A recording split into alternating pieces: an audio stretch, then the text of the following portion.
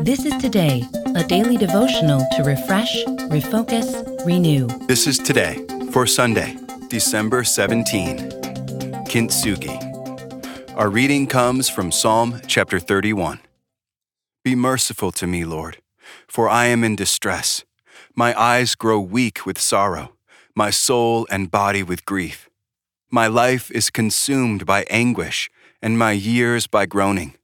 My strength fails because of my affliction, and my bones grow weak. Because of all my enemies, I am the utter contempt of my neighbors and an object of dread to my closest friends. Those who see me on the street flee from me. I am forgotten as though I were dead. I have become like broken pottery, for I hear many whispering, terror on every side. They conspire against me and plot to take my life. But I trust in you, Lord. I say, you are my God. My times are in your hands. Deliver me from the hands of my enemies, from those who pursue me. Let your face shine on your servant. Save me in your unfailing love. There is a form of Japanese pottery repair called Kintsugi. When a pot is broken, the artist will repair the broken piece with gold to seal the break. The goal of the artist is not to restore it to its original condition, but to draw attention and create beauty where the pottery is broken. There is new strength and beauty at the place of the breaks. One of the great gifts I have appreciated from the Roseland Christian Ministries community is that beauty and strength are found in the places where we are weak.